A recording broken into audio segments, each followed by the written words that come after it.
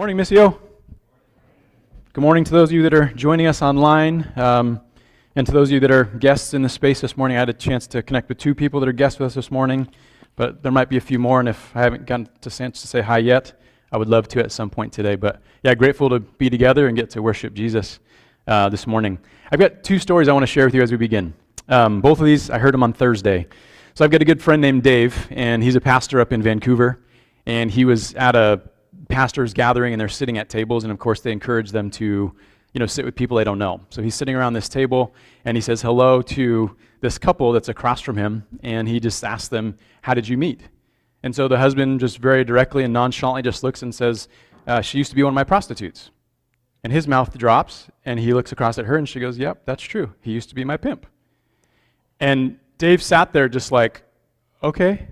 And they were like, no, serious. Like, we're from Las Vegas. We grew up in that world. That was our life. Somebody came and shared the gospel with the man, and God radically transformed his life. He began to then just to share the gospel with everybody that he knew, and a lot of people that he knew well were the women, and then the Johns. And so this woman came to know Jesus as well, and her life was radically transformed. They got married. They went through counseling. They did some deep dive into discipleship and different things, and they are a pastor couple, husband and wife. They pastor together in North Vancouver in a healthy, growing church.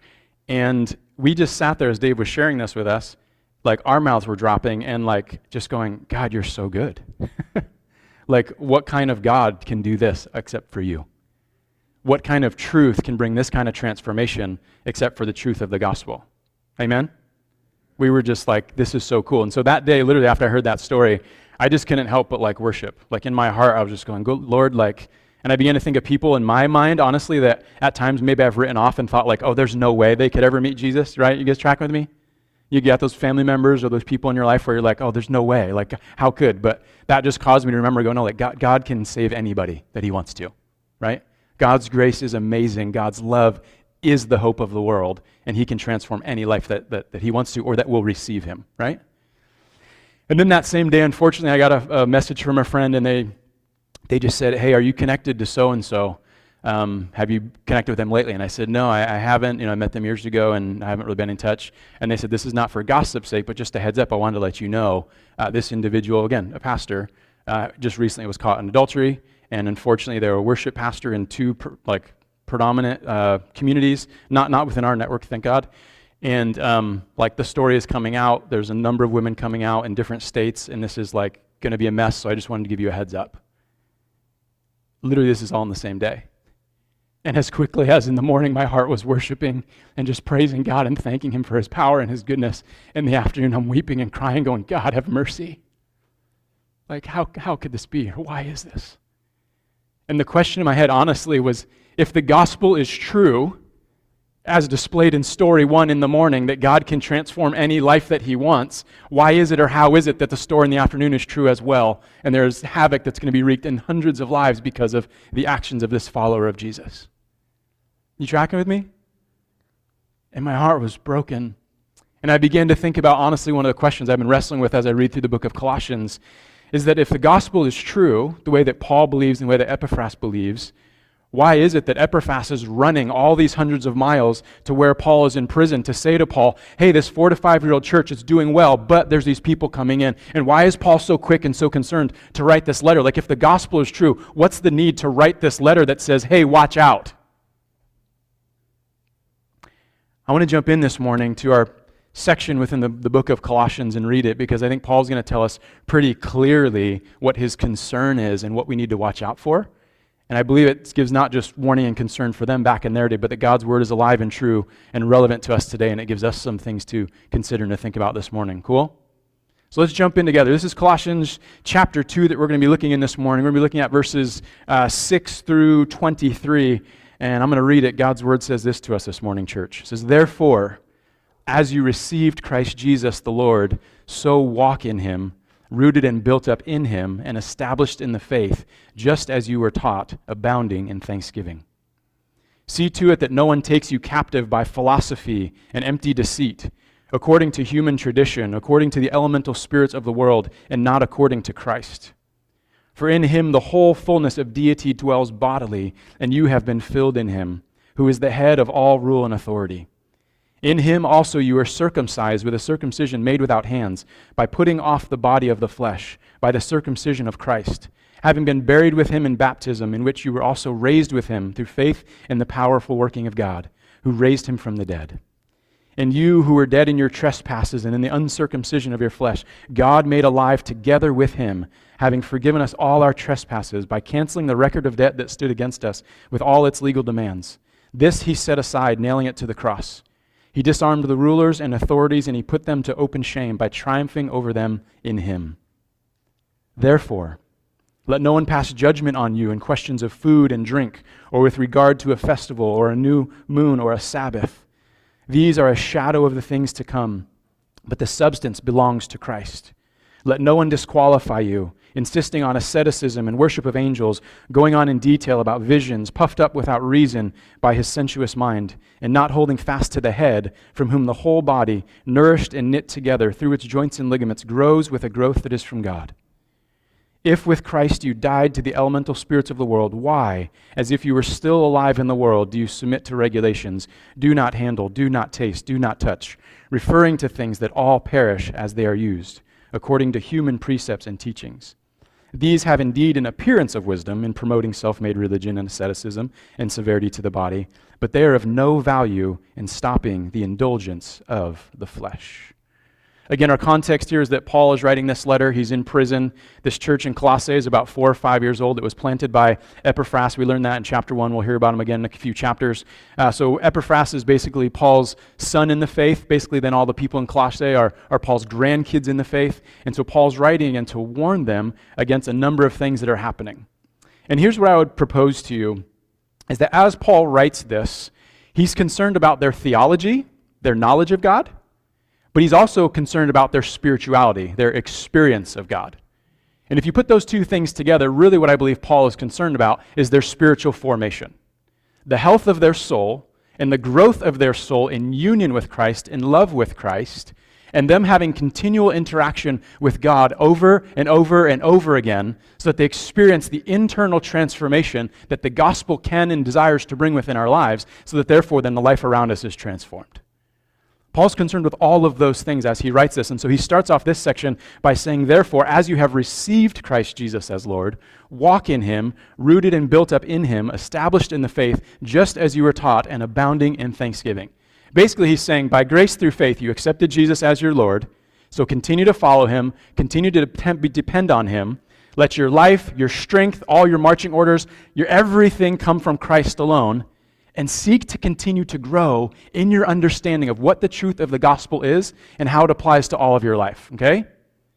And then he begins off the meat of this section, and he says in verse 8, see to it that no one takes you captive by philosophy and empty deceit, according to human tradition, according to the elemental spirits of the world. We're going to hear Paul in this section give 3 warnings that I believe he's wanting to bring to the more forefront of their minds. In chapter 8, verse 8, as we just read, he's reminding them to see to it, he warns them to see to it that no one takes you captive. In verse 16, he's going to give the second warning that says, therefore let no one pass judgment on you. And in verse 18, the third warning is going to say, let no one disqualify you.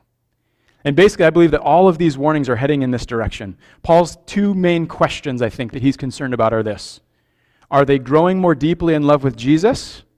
Or are they being pulled away by something else? Are these people in Colossae, are they becoming more whole in Christ? Or are they becoming more fragmented by the things of the world? Okay?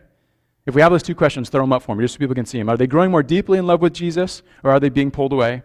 And are they becoming more whole in Christ? Or are they becoming more fragmented by the things of the world? Let's look at the first one in verse 8. See to it that no one takes you captive by philosophy and empty deceit, according to human tradition, according to the elemental spirits of the world, not according to Christ. Paul's basically reminding them that any human tradition, any philosophy, any ideology, any teaching that's out there that's not grounded in Christ and the truth of his kingdom, he's basically reminding them that it's ultimately empty and very likely deceitful as well. Why? Because it comes from just the human heart, the human mind. It's derived from humanness, and not tied to or connected with God. He's not saying that like the whole field of philosophy is bad. No, he's talking specifically about philosophies, traditions, ideologies that man makes up and tries to give out to one another, to guide one another in these things. And Paul's saying, look, don't allow yourself to be captive of that. To use the word captive means what? You're already free from something. Don't be captive again now to some sort of thinking, ideology, framework, worldview that is not in line with Christ and the truth of his gospel, not in line with the truth of the love of God. He goes on to say, why?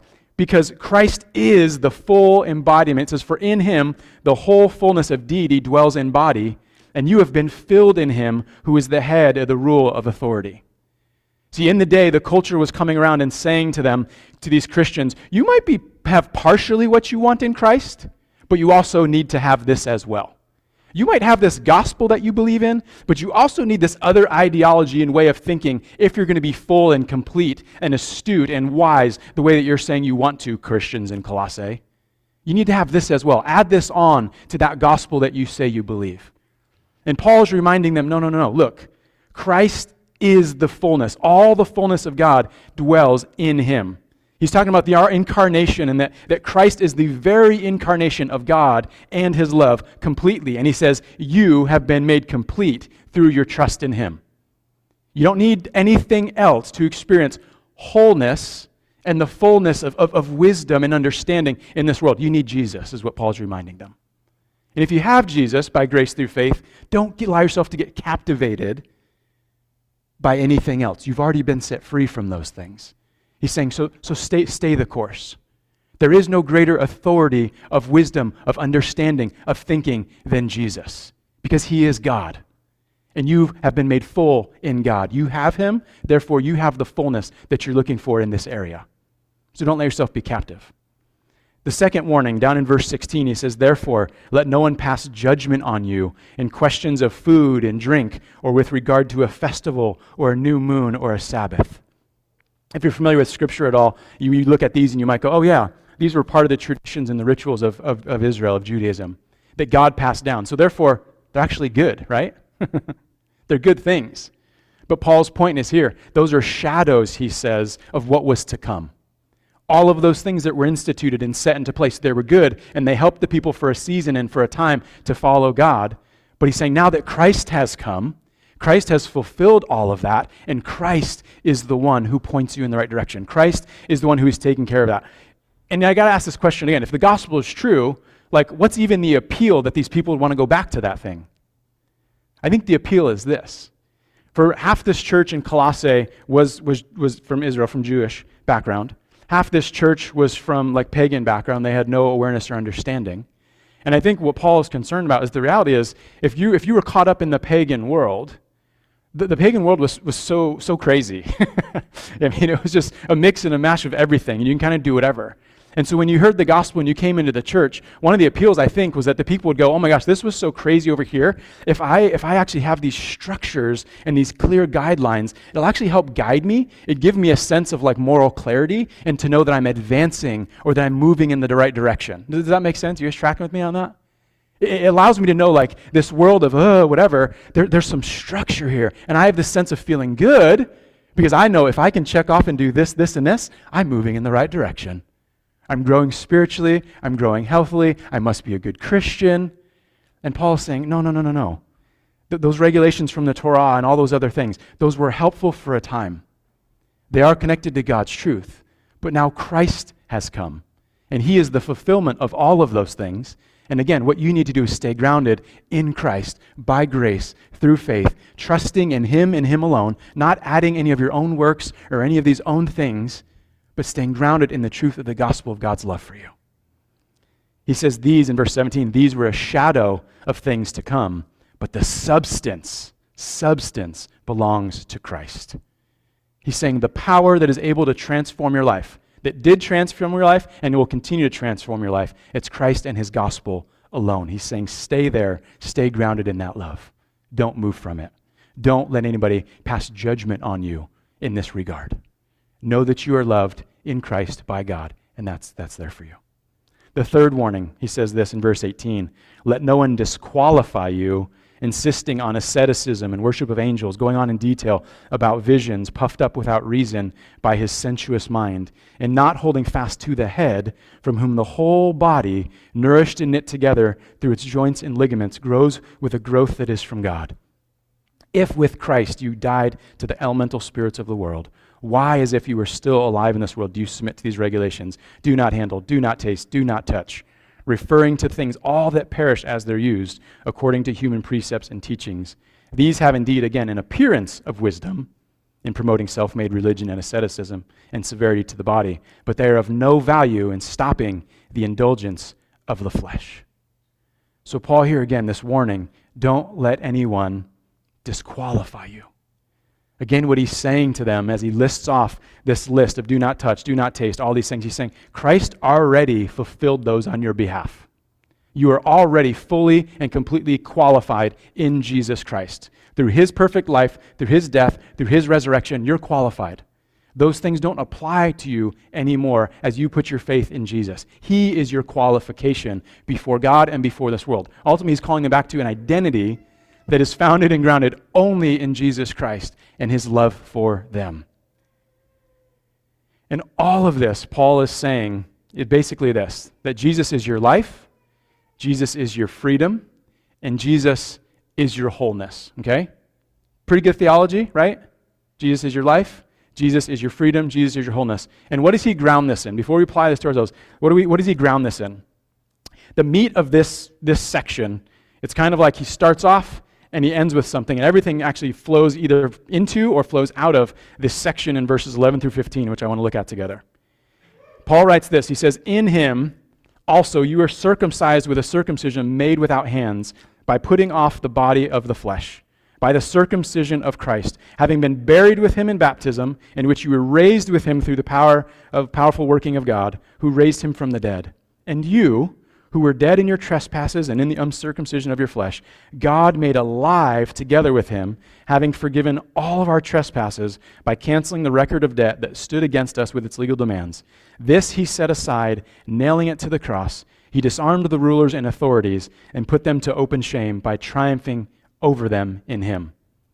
There's 4 things in this that Paul is declaring that's true about them in Christ. Remember, Paul's always going to be writing about here's who God is and here's who Christ is, and in light of that, here's who you are. And these are 4 in Christ that Paul writes here. He says, in Christ, God has done a circumcision of your heart, and that has set you free from the power of the sinful self.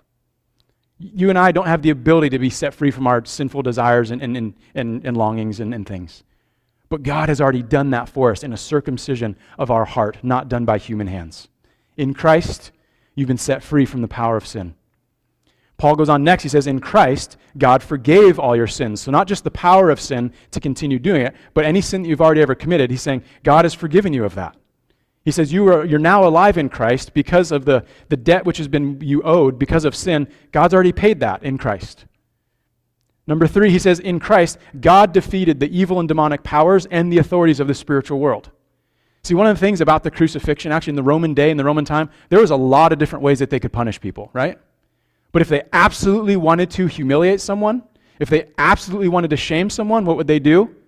They would crucify them. They would hold them out there in public and open shame.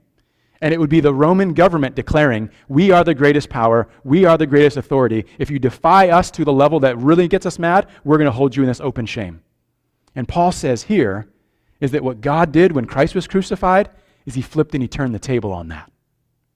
Because when Christ was died and then he was resurrected, God was putting the powers of this world, every authority in this world, every government, everything that thinks it can exalt or hold itself up to him and his power, he flipped it on its head and he said, look, Christ has risen. That crucifixion, that's you, earthly systems. That's you, human power. That's you, sin. That's you, evil demonic spirits. That's you being put to open shame.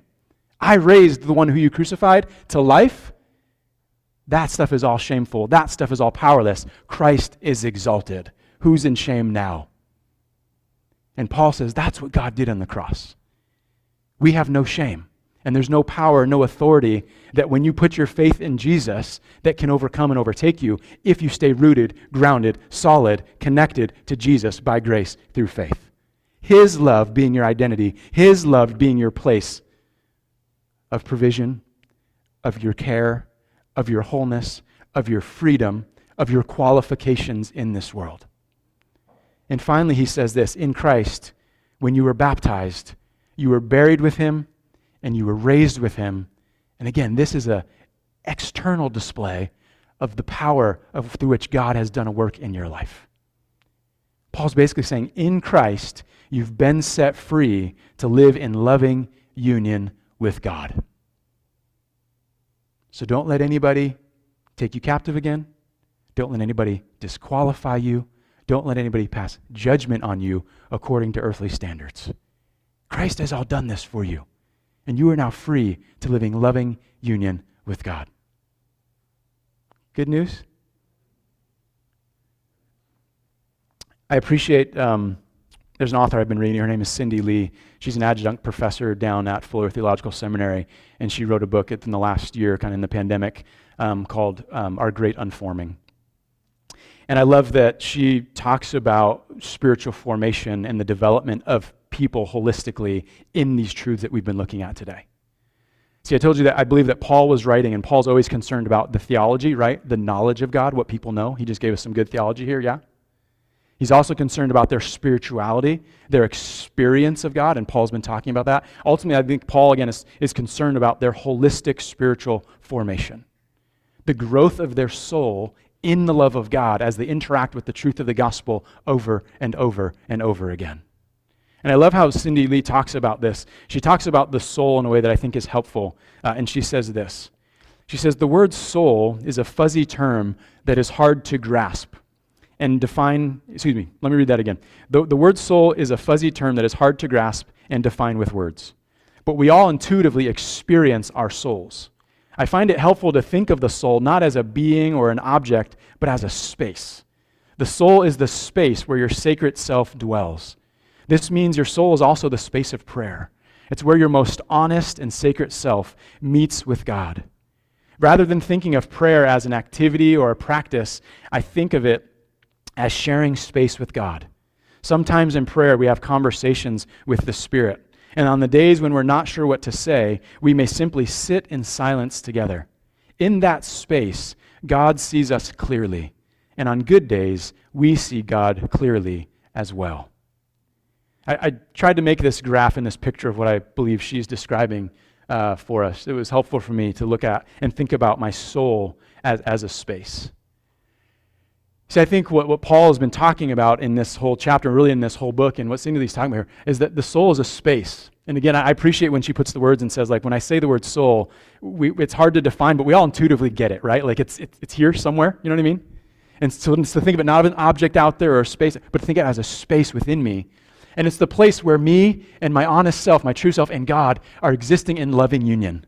Not because I did anything to earn that place or to clear the way for me to be in that space, but God in Christ did everything so that God and I could be united in love, loving union. And my spiritual formation, my growth in the truth of God's love and of the gospel, it's the transformation that happens inside of my soul, inside of my life, as I encounter God again and again and again, both in the good things and the bad things of life, okay? See, and here's what I think the picture of what Paul was painting is this. Oh, here, let me read the next thing. Cindy Lee goes on to talk about spiritual formation in the soul this way. She says, in that space, in this soul space, our souls hold our deepest desires, which other people may never see and of which even we may be unaware.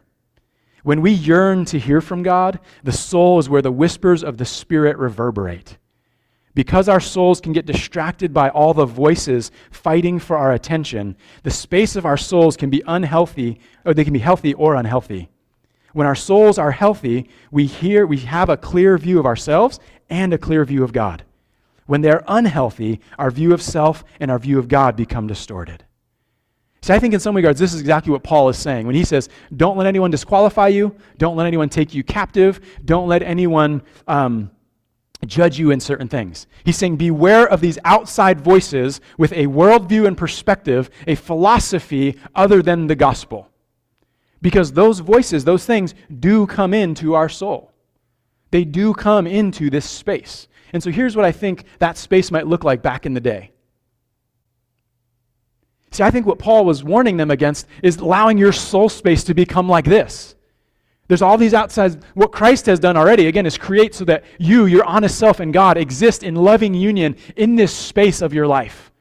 And Paul's saying, watch out, be careful. There's outside voices, there's pressures, there's things going on that are coming to you and saying, human precepts, special festivals, asceticism, human traditions, don't taste, don't handle, don't touch, self-made religion, circumcise your flesh, celebrate Sabbath, all these voices, all these things. And Paul's saying, watch out. Those are going to come in and they're going to crowd out that soul space so that you and God are not even aligned together in this loving union, but it's just all a mess up in there.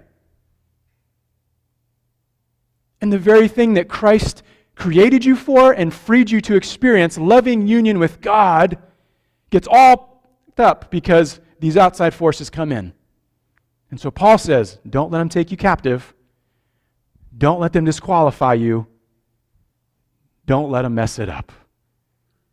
The love of the gospel, or the love of Christ Jesus, experienced and explained and revealed in the gospel. That's your source of life. That's your source of wholeness. That's your source of freedom. Nothing else. I had some fun and I thought about what are some things in our day and our time. This is what Paul was warning against in his day. But what about our time?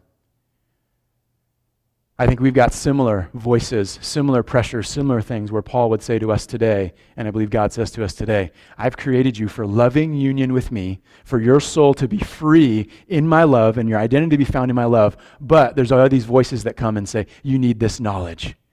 You need to have control and comfort over your life. You need efficiency. You need power. You need access. Don't forget there's some works righteousness that you need to do as a good Christian today. Sexual freedom, whatever and however, that's yours to go. Asceticism, human productivity, you name it. I was just thinking about what are some in my, what would you put in your soul space right now? If you're honest to think about and name, what are some of the things that are crowding your soul space? Where the voices of culture, human wisdom and philosophies have seeped in there. And instead of your soul feeling free and alive and whole, solely and fully in the love of Jesus, there's these other things that have crept in. See, Cindy Lee says when we allow those voices to come in, and I think again Paul is saying the same thing, when you allow these other voices to come in, our soul can either be healthy or unhealthy. And we can either then see ourselves clearly or we can see God clearly or not, depending on what we're grounding ourselves in. What are we founding our faith on? What are we rooting and planting ourselves in and basing our life on? What are we walking in?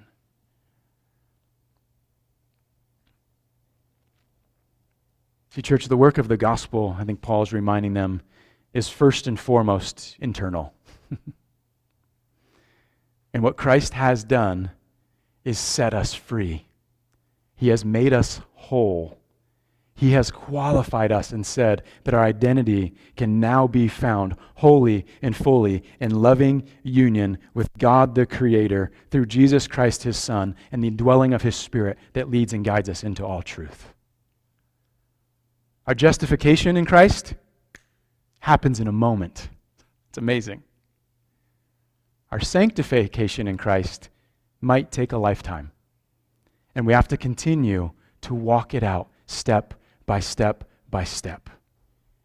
Being careful not to allow ourselves to be disqualified by anyone else or by ourselves when we get captivated by anything other than the gospel of Jesus Christ and the truth of God's love for us and all that He has done through Christ to reclaim and redeem us as His own. How's your soul this morning, church? Here's the questions I want us to reflect on and consider this morning. Are you growing more deeply in love with Jesus, or is there something that is pulling you away? Are you becoming more whole in Christ, or are you becoming more fragmented by the things of the world? See, spiritual formation I don't think is necessarily about progress, the way that we define progress in our Western society. Spiritual formation is about wholeness. It's about our wholeness in Christ. It's about our wholeness in the love of God. Are you becoming more whole in Christ? Or are you becoming more fragmented by the things of this world? The things that you're allowing, again, into your soul space that are cluttering up the view and the connection between you and God. And practices are good. Practices are good. Disciplines are good. Things that help us to stay grounded and rooted and built up and established, as Paul talked about as we kick this off. So what are the things that are keeping your soul what are the things that are keeping your soul connected from God? But then also, what are the things that help you connect with God? What are the things that help you connect with Jesus and God's love so that you can grow more in love with him and become more like him in the world? I invite us this week to consider these things and to think about who Christ is and what he's done for you. He set you free to live in loving union with God and to live from that space. So here's one last little graph I want to show you. I believe that what happens is that when we're aligned with Christ and we're aligned with God, go to the fourth one for me, is that inside of our soul stays free and our soul stays just aligned in the love of God. My honest and true self with God. And as we experience then the transformation or the identity, the reality of my heart, my soul aligned with God, what happens is that all these other things, I made the soul kind of a dotted line because it is pronounced outside, but those things don't get into my soul and crowd it and muck it up. Instead, my identity in Christ informs all of these things, and I can rightly order them and rightly place them. When I know who I am in Jesus because of what he has done for me through his death and his resurrection and my participation in that, then I look at my relationships and I go, okay, I know how to engage with that based upon a soul that is filled with the love of Jesus.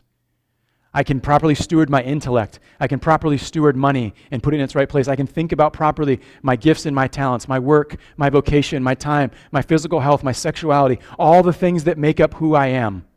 All of that then is rightly ordered, rightly stewarded as it's an outflow of the love and of the union that I have in Christ with God as his Spirit and the gospel work themselves out to transform me internally again and again and again.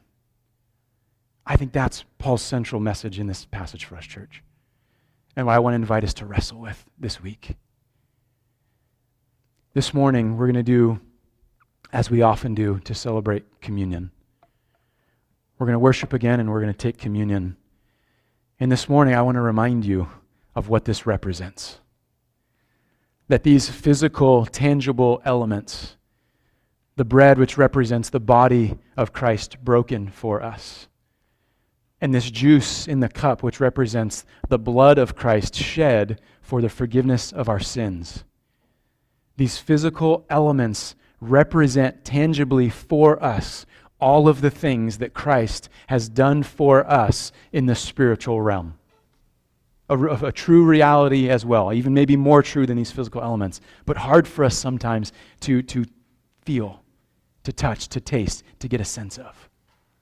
But this is why we practice this sacrament, is that these physical elements remind us of the truth of who we are in Christ and what God has already done for us in Christ. Forgiven us of our sins, every single one, past, present, and future. He has disarmed the spiritual authorities and powers of this world. They are powerless over us when we stand in Christ in the truth of his love. There is no judgment and no condemnation for us in Christ. We're reminded of that. He's done that for us. There's no judgment that we need to receive upon ourselves. He's cleared us of that. And he has given us a new identity. And his brokenness represented on this table has made us whole. Whole and free in the love of God to live in loving union with him and in reconciled relationship with one another and this world. And to go out into this world and declare this truth that others might experience that wholeness as well. Amen? This table is here for you to receive and be reminded of God's love for you when you're ready.